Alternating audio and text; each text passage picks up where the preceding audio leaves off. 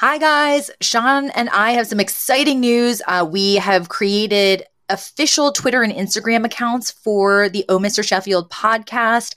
It is at Oh Mr. Chef Pod on both platforms, and that is Oh Mr. Chef with 2 F's. So Oh Mr. Chef Pod.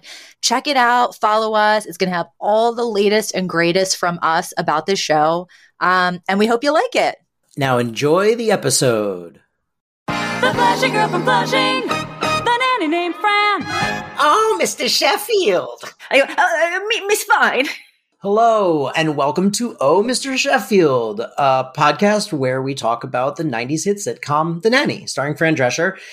This is episode 11, and we're talking about season 1, episode 11, A Plot for Nanny. Very dramatic title for what ends up being like a very silly episode. It was directed by Paul Miller and written by Lila Garrett and Sandy Krinsky. I am Sean DePasquale, and I am here with my usual co-host, Toria Sheffield. Say hi, Toria. Hello, hello. I'm so excited for what's happening. Very exciting because for the first time in Oh Mr. Sheffield history, we have guests. 2 guests, actually. They come as a pair. They're a wonderful package of human beings. I call them the Kane sisters, but I guess we should give them individual names. It's Annabelle and Genevieve. Hi, guys. Hi. Hello. I was trying not to say hi in unison because I don't want to give into that stereotype, even though that's 99% of the time what happens. It's natural. You got to let it happen, Annabelle. Make it happen. All right. Hi. Let's give some context for how we know Annabelle and Genevieve. Yeah. So. We've talked about, Tori and I worked for Macaulay Culkin on his weird comedy project Bunny Ears, and we were constantly looking for funny people to work with, content, new creators. It was very exciting. So you guys sent in a link to a GoFundMe, and it was a GoFundMe to raise money for an addiction that Genevieve had. And her addiction, they had filmed a video, and the video was basically like a My Secret Addiction parody, and the whole thing was about her addiction to Macaulay Culkin. Yeah. Yes. And it was very, very funny and really well made. And I showed it to Mac, and I showed it to Tori and Tom, and I was like, you guys, this is legitimately great. And everyone agreed. Oh, I should say, if you're listening to this and curious about this video we're talking about, you can go to YouTube and type in Bunny Ears, and it'll bring up our YouTube page. And then it's one of the more recent videos up there. The other thing that we need to bring up is that the Kane sisters, I didn't know this when we started this podcast, are huge Nanny fans.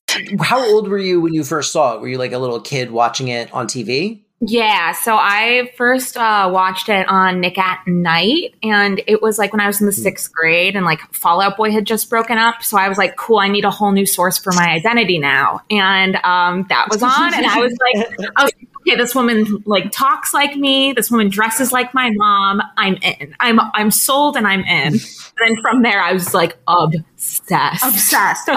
You can keep sharing because this obsession took a new toll. So after that, Fall Out Boy was over. So I'm like, cool, emo's dead. I threw out all of my colored skinny jeans. And I had just gone through puberty too. So I had a woman's body now, even though I was 11. And I was like, Mom, I'm obsessed with Nanny. Have you seen this show? And my mom's like, yeah, I love that show. I have all of the clothes that she wears on that show. I'm like, Mom, no, you don't. And then she showed me her closet, and I was like, Mom, yes. So what I did, exact piece. So I dressed up like Fran Fine every single day. I went to middle school with my hair teased and high heels. Oh my God. We've known each other for a couple of years now, and we've never really discussed The Nanny. And the way it even came up was when we did the first episode. If you've been listening since the beginning, we put out a little mini-sode sort of realizing that all the episodes were out of order on HBO Max. And I the day we discovered that, I put a tweet out, and I was just like, oh, this is so frustrating. What's going on? And Genevieve was like, yo, I got you, dude. I have every episode on DVD. Here's the airing order. And I was like, oh, yes, please come be on the show. So that brings us to episode 11, A Plot for Nanny. And wait, real quick, when you texted them last week to be like, hey, do you guys want to like record next Sunday? We're doing episode 11. I think Genevieve instantly texted back and was like, oh yeah, ep 11, where Fran goes on a date with the Undertaker. Yeah, her mom buys her a cemetery plot. Yeah, it was like without missing a beat. So if you give me an episode title, I can give you the plot like immediately. Like Genevieve's like, I can list my favorite quotes from the episode right now. Okay. Love it. Well, yes, but this all leads perfectly into the plot of this episode, which is Fran turns 30 and her mother gifts her with a cemetery plot. Also interesting, in real life, Fran Drescher was 36. Oh, interesting. Oh. Yeah. I have a lot to talk about that because I just turned 40. And so my first note for this episode that I wrote down was like, she's turning 30? Fuck this show. Because this show made such a big deal about her being 30 that she's like old and it's like the end of her life and like it's all downhill from here. And then that made me think like, you know, even if she was 30 in real life, I didn't realize she was 36, but like, even if she was 30 in real life, I'm like, that's fucked up that like she felt that way. And everyone was telling her that to the point where like she wrote a whole episode about it. Makes it even worse that she was older than that. And the network was like, you're going to start this show. You're going to be 29 years old. Like, Yeah. It's so bizarre to me. And I mean, it makes sense, I guess, in a world where like, yeah, in the 50s, everyone was like old when they were like 25 because they had like jobs and 3 kids and they smoked 6 packs of cigarettes a day. I was thinking the same thing when I was watching it. I'm like, dang, all the subtle jokes or comments when she was, what was she when she was at picking out the coffins, and her mom was like, "Your birthday," or I forgot what she said. She like when Fran's like, I don't know if I want to go out with you, this or that, and the mom's like, how old are you now? How old are you now? Yes. And you're just like, Yeah, everything. Well, and I mean, this is like early 90s. It's like 1994. So this was literally, I think, the same year that like My Cousin Vinny came out. And that whole movie is about like, my biological clock is ticking, Vinny. Another like 30-year-old woman who was like, I'm old and I will be dried up and useless if this doesn't happen for me right now. And it's, I don't know. It's so funny what a difference, like, 20 years makes. Yeah. Did the whole obsession, did Fran's mother's obsession over cemetery plots ring very familiar and true to anyone else? Yes. It did for me, yes. We were talking about how we watch it, and Genevieve's like, do you remember when Mom had a phase where she was looking at... She was obsessed with cemetery plots. And mausoleums. Yes. And my dad finally, and my mom was like, this is going to be great. It's going to be for Dad's side of the family, my side of the family. We're all going to be together. And I want us to have a nice big mausoleum when we're all on the inside together. We're not in the dirt. We're on the inside together. And my dad finally was like, he's like, this is so creepy. This is freaking me out. You got to stop. Okay. We're not talking about this. And I'm not buying any funeral plots. Okay. So yes, it did. My mother and my grandparents on my mom's side and everyone on my mom's side are obsessed with, I mean, same thing that you guys just described. The whole phase where there was a constant discussion around the plots. My mom was ready to dig people up. She's like, it's worth it. It's better to be together. I want to be like shot to the moon. Me too. Yes. So, but oddly enough, all of this plot burial and cemetery stuff, like, while it rang very true and I'm sure mattered to Sylvia, we actually find out that this is all a big setup. The whole thing is a setup because Fran is turning 30. There's a very handsome man who works as an undertaker at this mortuary, and Sylvia wants to set her up with this guy. Like, that's all that this all ends up being about, right? Which is why this is called a plot for Nanny. Yes. Double meaning because a burial plot, and also it's a whole plot, right? And we should quickly say the funeral director is played by Matt McCoy, Yes. And he is Lloyd Braun from Seinfeld. But even weirder than that. Husband from The Hand That Rocks the Cradle. Yes, what the fuck is going on with this show's obsession with The Hand That Rocks the Cradle? I don't understand. Were they like, let's get the dad from The Hand That Rocks the Cradle, or was this completely coincidental? I mean, you guys, here's the thing. The Hand That Rocked the Cradle came out before this show, right? Yeah. Gracie was in The Hand That Rocks the Cradle. Shut the up. actress that plays Gracie, she was in The Hand That Rocks the Cradle. There's a Hand That Rocks the Cradle reference in the first episode, and then I think there's another one like a couple episodes later, and now they've cast another actor from The Hand That Rocks the Cradle. Like, there's no way it's an accident, but it's also, I will bring it up every time it comes up on the show. It's so bizarre to me that this movie exists within the reality of this world, and also these people don't go like, oh, that looks just like the guy from the movie we just referenced. Well, and so I feel like we got really in the weeds on burial plots, but so basically, yes, so Sylvia is orchestrated this whole thing so that Fran will meet Steve Mintz, aka the dad from The Hand Rocks the Cradle, and Lloyd Braun. He asked her out.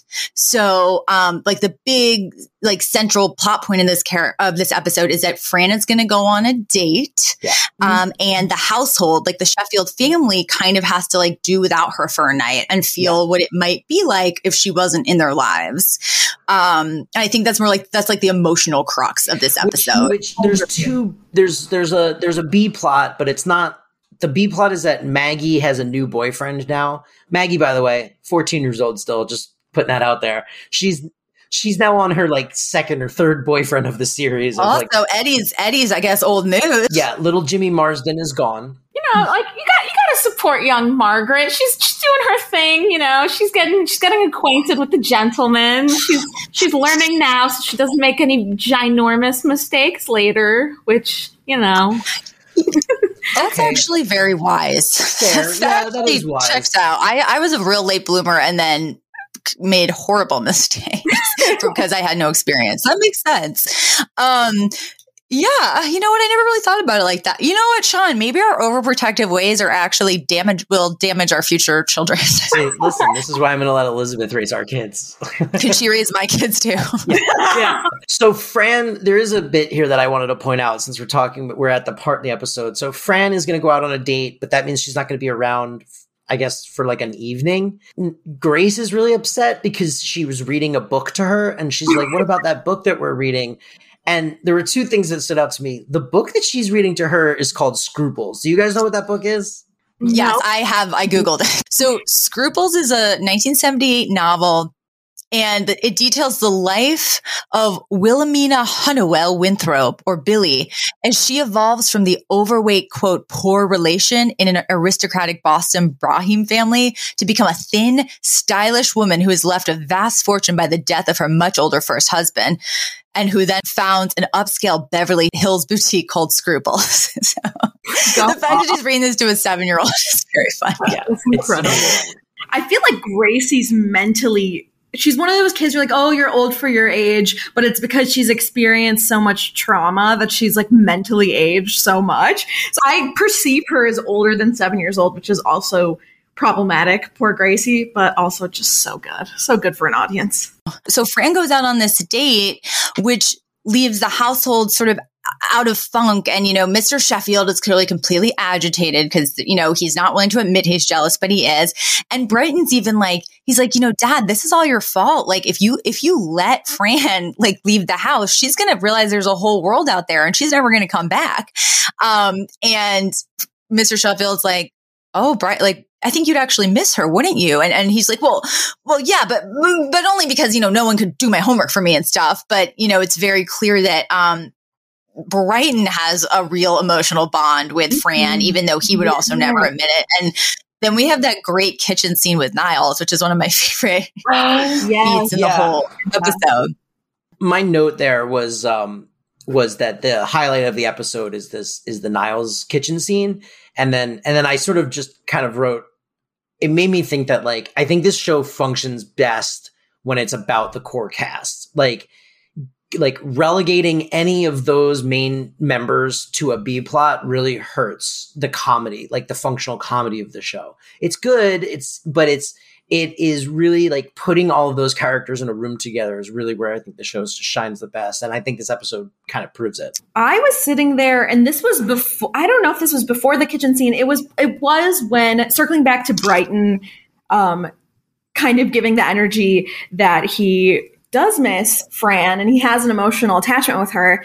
What was really interesting to me is Brighton's so aware of their, I guess, situation, and that his family has status, and that his dad's incapable of doing anything without Fran and Niles. And I grew up around a lot of wealthy kids. I'm like, none of them were ever this aware about their upbringing and where their place is, and how, I mean, maybe they were, but he's so outwardly spoken about, well, we're being raised by the nanny.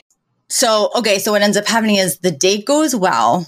Mm-hmm. And Mr. Sheffield is clearly displeased. And that leads to him having to have this very, very awkward talk with Fran, where he's basically, in fact, he tries to get Niles to do it, which is like so shitty.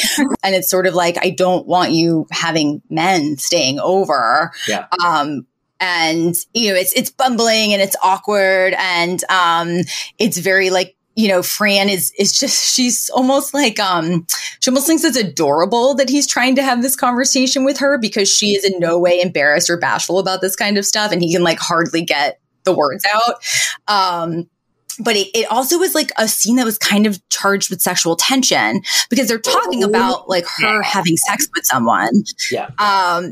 And, you know, she kind of like gets very close to him when they talk, and she kind of almost like, you know, she knows that he's horribly uncomfortable and she's having fun with it.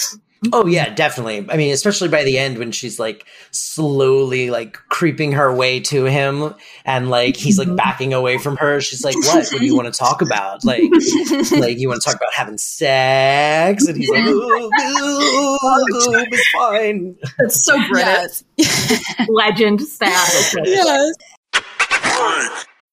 When you need mealtime inspiration, it's worth shopping Kroger, where you'll find over 30,000 mouth-watering choices that excite your inner foodie. And no matter what tasty choice you make, you'll enjoy our everyday low prices, plus extra ways to save, like digital coupons worth over $600 each week. You can also save up to $1 off per gallon at the pump with fuel points. More savings and more inspiring flavors make shopping Kroger worth it every time. Kroger, fresh for everyone. Fuel restrictions apply.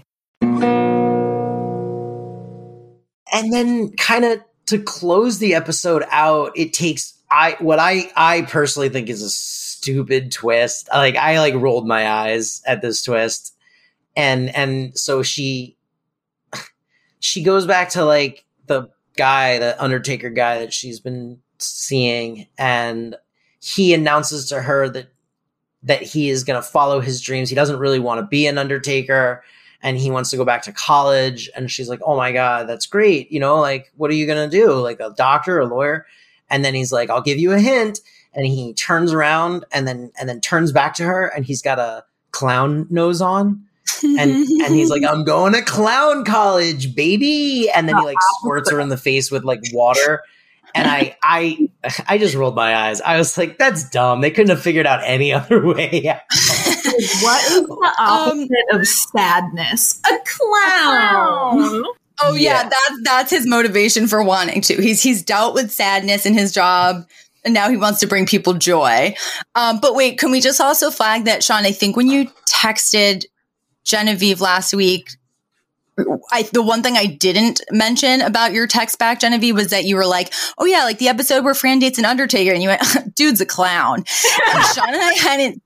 Yeah, we hadn't seen this episode yet. So then when it turned out that really was what happened, I like burst out laughing. So I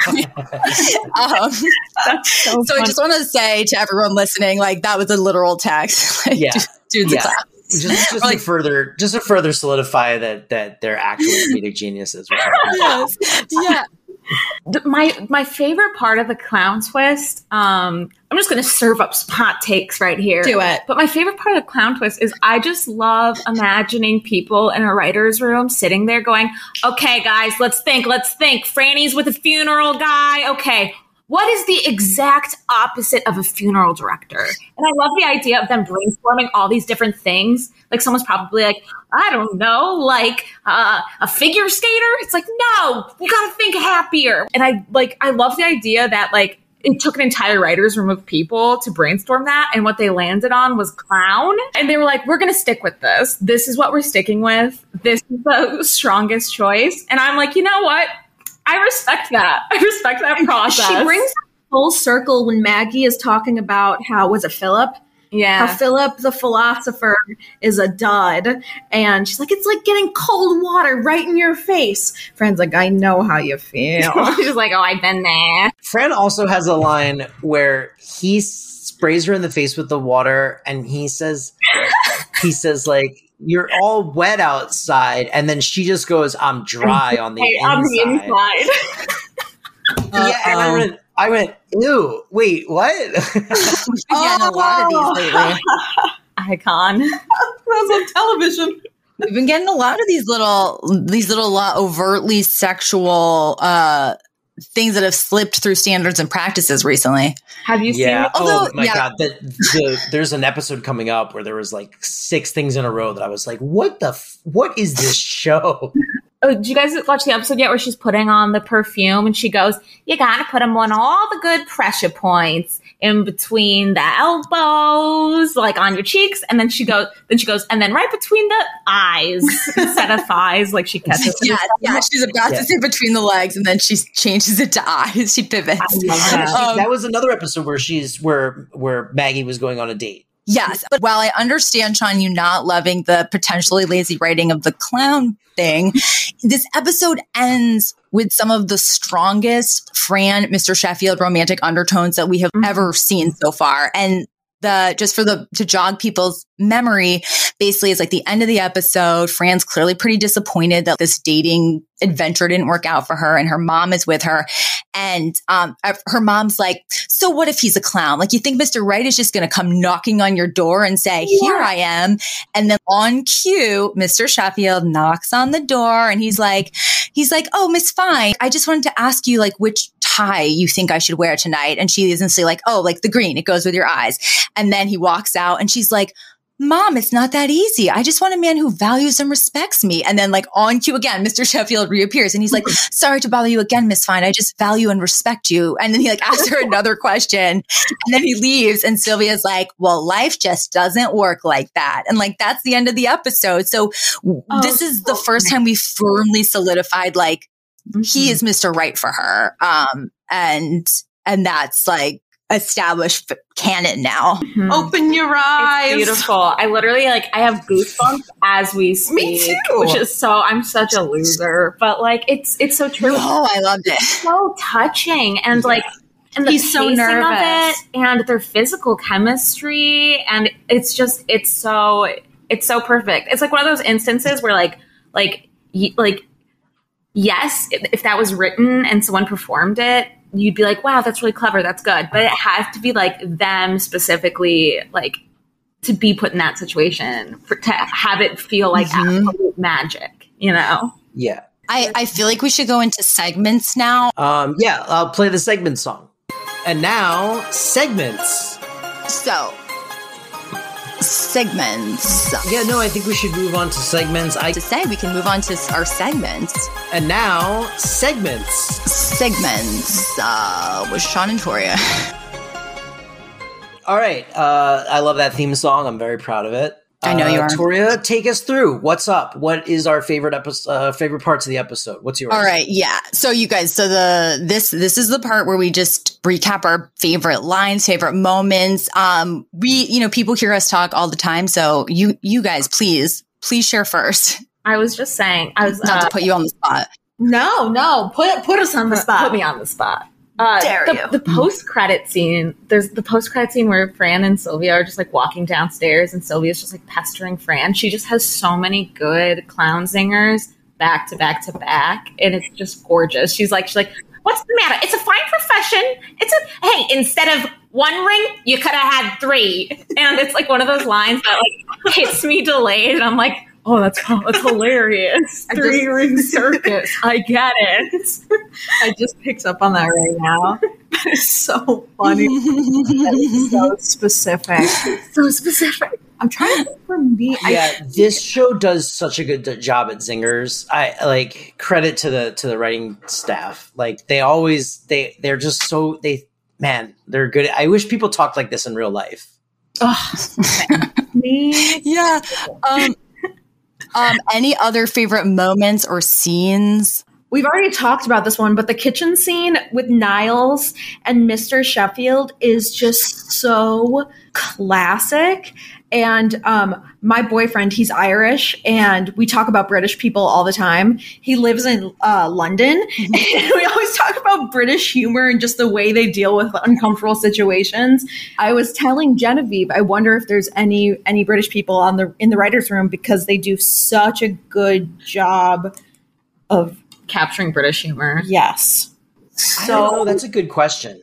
Because British humor is like so specific. So specific, and it doesn't sound like Americans writing what they think British people are like. Yeah. Yeah. I mean, and like a great example of that is, so after, Niles sits down, is about to like have his evening drink and smoke the cigar, and Mr. Sheffield, literally like a spoiled child, like thoughtlessly grabs it all out of his hands, like assuming it was all there for him. Yeah. Niles just very dryly goes, my pajamas are about your size, sir.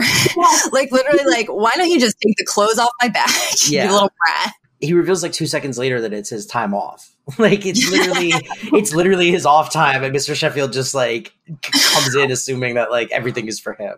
Yeah. We also do this segment. It started just as nanny trivia, and then a couple weeks back I turned it into also correction times, in case there was something I needed to correct from before. And now, never before featured, Sean, I haven't even told you about this, I'm throwing in another little category in the umbrella. I'm saying nanny references out in the world. And that's if like I see something or you see something that's like a tweet or an article or a something involved with the nanny that would be really fun to share. Good. And so my former coworker, don't get jealous, Sean, R.A. Cohen Wade, he sent me a tweet from this YA author named Gabby Noon. She wrote, "I've put my finger on why I'm unsettled by many current clothing trends. It's that we've got a bunch of Cece Babcocks dressing like Fran." True. This actually kind of lends itself perfectly to our last segment. So we're switching it up again because we have guests. Sean and I end every episode with who is the Fran and who is the Cece of this episode. But I think since we have two, not only guests on, but two guests who are sisters and know each other, who's the Fran and who's the Cece of Annabelle and Genevieve? Let's really think about that.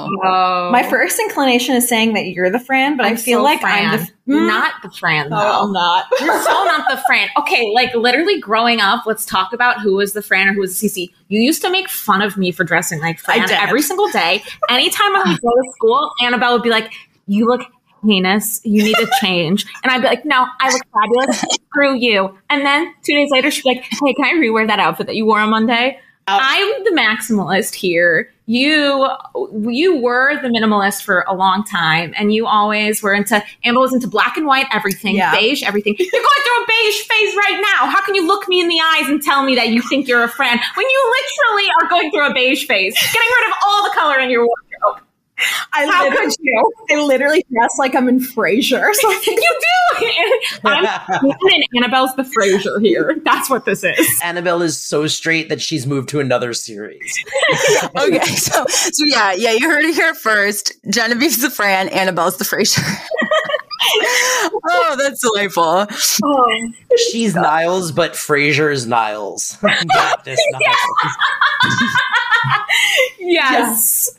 Exactly. That's what we've been watching a lot of Frasier too. So I'm like, watching Niles. so much Frasier. Yeah, Annabelle and I have been trying to figure out Niles, who's the Frasier of us. We've been going back and forth on that one a lot. And it turns out you're just Fran. I'm just the Fran.